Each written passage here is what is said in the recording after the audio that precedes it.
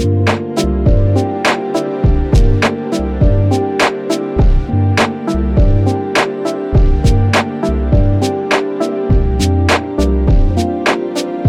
was a rare occurrence in the games industry today. Rockstar announced a new video game. Well, it's actually yet another remake of an old game. Since when did Rockstar get cold feet?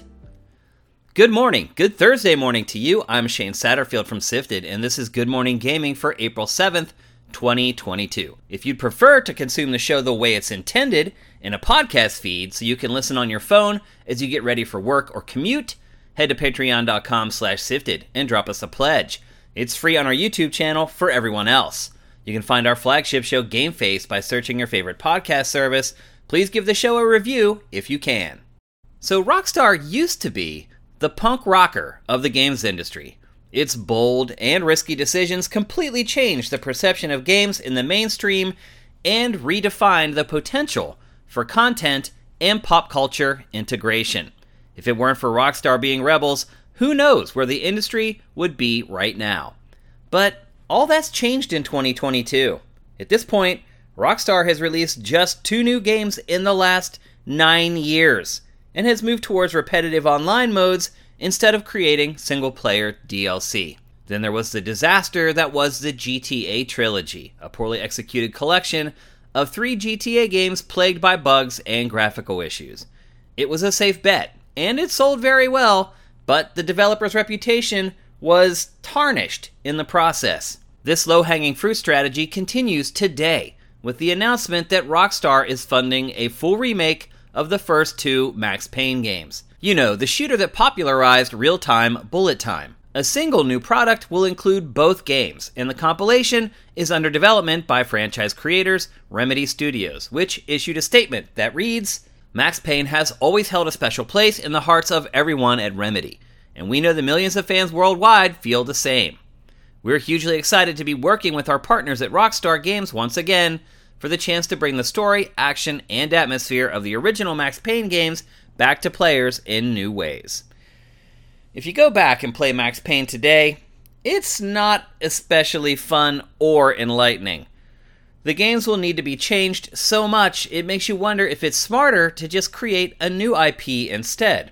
And perhaps we're partly to blame, at least me anyway, for Rockstar's stunning turn towards risk aversion. Max Payne 3 from 2012 isn't much better than the first 2 games.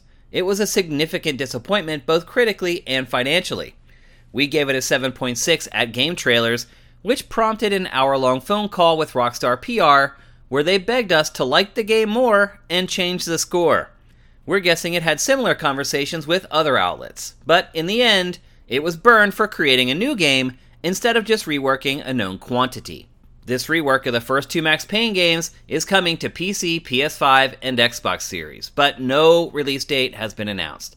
It hasn't even entered full production, so the wait is going to be lengthy. But if Rockstar's recent behavior is any indication, expect the bare minimum and as few risks as possible. And now for a couple more stories from the top of your SIFs. House of the Dead remake reviews are in, and for an arcade game from 1997, it's held up pretty well. Its Metacritic average is 66, with the biggest complaint being that the game simply isn't very long. This is a long-running issue, with playing games designed to kill you every 30 seconds, so you put in another quarter, on platforms with infinite continues. Some reviews complain that the Joy-Con-based motion controls aren't all that great either, but it does feature a pretty significant graphical upgrade, and it's a Switch exclusive for now. Speaking of Switch, Nintendo Switch Online's Retro Collection got a boost today with the announcement that Mario Golf 64 will be added to the service on April 15th. Well, in truth, it's really just called Mario Golf. I just added the 64, but it was very highly rated at its release in 1999, and arcade golf hasn't really evolved all that much since. Unfortunately, it looks like online play hasn't been added for its Switch release. In the first real signs of a post-E3 world, THQ Nordic announced today that its big 2022 press conference will be happening on August 12th. That's right. The rising European publisher is letting us know more than 4 months in advance that it's having a big press conference. This may be the first sign that since there's no formal E3 this year, there may also not be some sort of formal big game event in the June timeframe. Without the industry's big anchor event, everything could be coming in all scattershot in 2022. Remember Hyperscape? No? Don't worry, no one else does either. It was Ubisoft's sci-fi battle royale shooter that included a lot of verticality in its gameplay. We actually enjoyed it quite a bit, but we were definitely in the minority. It didn't last long, as it's on the verge of being killed. Well, Ubisoft won't give up, and a brand new but similar looking shooter called Pathfinder leaked today.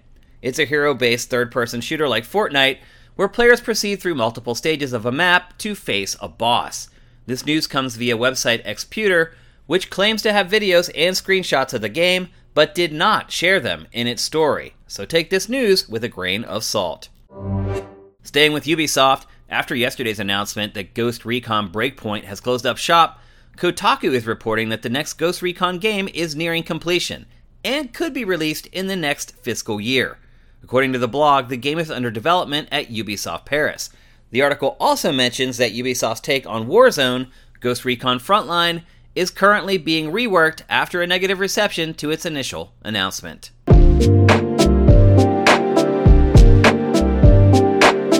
Let's take a break, and when we come back, we'll tackle today's boss fight.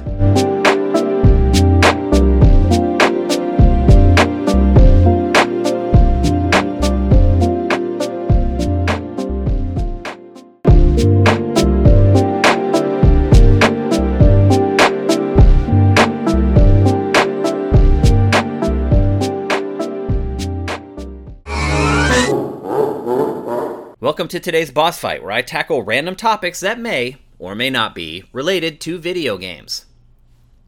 With the release of the House of the Dead remake, it got me thinking back to the quote-unquote good old days, when I would spend way too much time in the summer skulking through video game arcades trying to figure out how to best spend the $2 my grandma gave me every single day. I generally view those times as some of the best times of my life, but it wasn't all great. There are definitely parts of being a gamer in that era that actually sucked. Yes, there are things from the good old days that I don't miss one bit. You may think gaming is expensive now, but it was far more expensive back then. Video game consoles were insanely expensive for the time. The Atari 2600 launched at $190, which is almost $900 today when adjusted for inflation. That's insane. How much do you think a console would sell today if it cost that much? I don't think it would sell very well. The games were kind of worse. They varied in price a lot more than they do now, but the big games released at $50 or $60. Adjusted for inflation, that's around $130 today. If you got one game at Christmas or your birthday, you were one happy camper. It was a different time, but arcades were even more expensive. As I said, my grandmother would give me $2 every day to spend however I wanted, and I would spend every penny in the arcade. If I were lucky and only played games that I was good at, I'd get maybe 15 to 20 minutes out of those $2. It adds up fast. Arcades were also extremely unhealthy. People were allowed to smoke inside them, and most cabinets had cigarette burns that went all the way through the plastic and burned up the actual cabinet art underneath. Also, the lack of communication between players was a major bummer. I can't tell you how many video games were bought for me where I would get stuck and then just never play the game again. With no video game magazines or internet, if you got stuck and you and your crew couldn't figure it out, you were screwed. This happened so many times with text RPGs like Hitchhiker's Guide to the Galaxy or Zork. Sometimes you would have to buy full books just to get unstuck. Another bummer in the really early days was the lack of multiplayer. Sure, you could race against your friends or duke it out in a fighting game in the arcade, but most games for home consoles were single player only. This meant that when you went to a friend's house, you often had to wait your turn to play. There was nothing worse than waiting 30 minutes for your turn to finally come up and then dying in 5 seconds. One of the most annoying parts of playing in the very early days was how consoles were hooked to your TV. There was a little box that you would have to screw into the antenna poles on the back of your television, and then there was a little switch on it that you would slide side to side depending on whether you wanted to watch TV or you wanted to play games.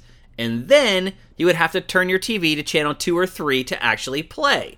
The problem is that this little box would get worn out and the wires would unravel, making it a pain to hook up if you wanted to take it to another room to play. And then there's just the annoyance of anytime you wanted to switch from your console to your TV, you'd have to go back to the back of the television and slide the little switch. It was a huge pain in the butt, and if you moved your console a lot, inevitably it would get destroyed and you'd have to buy another one. Then there was just a lack of information in general. With no video game reviews to read or watch, you bought games based on the box art and instruction manual. I am not kidding. Those 3 screenshots on the back of the box would sell video games. Towards the end of the Atari 2600 era, the market was flooded with terrible games, and I can't tell you how many times I got burned. Now, I will say this too.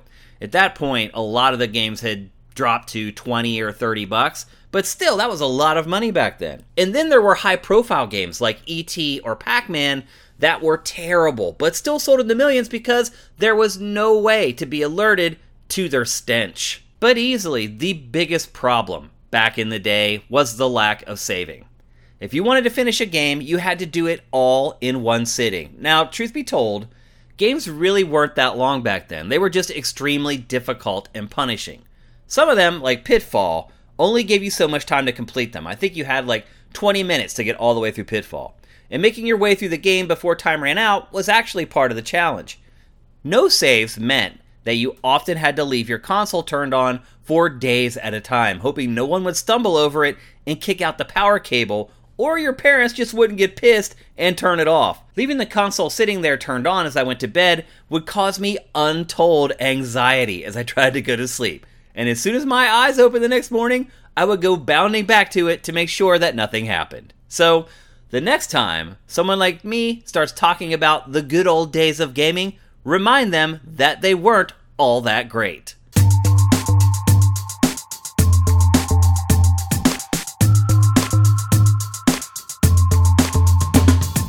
Thanks for listening to Good Morning Gaming. I appreciate every single one of you who listens to GMG.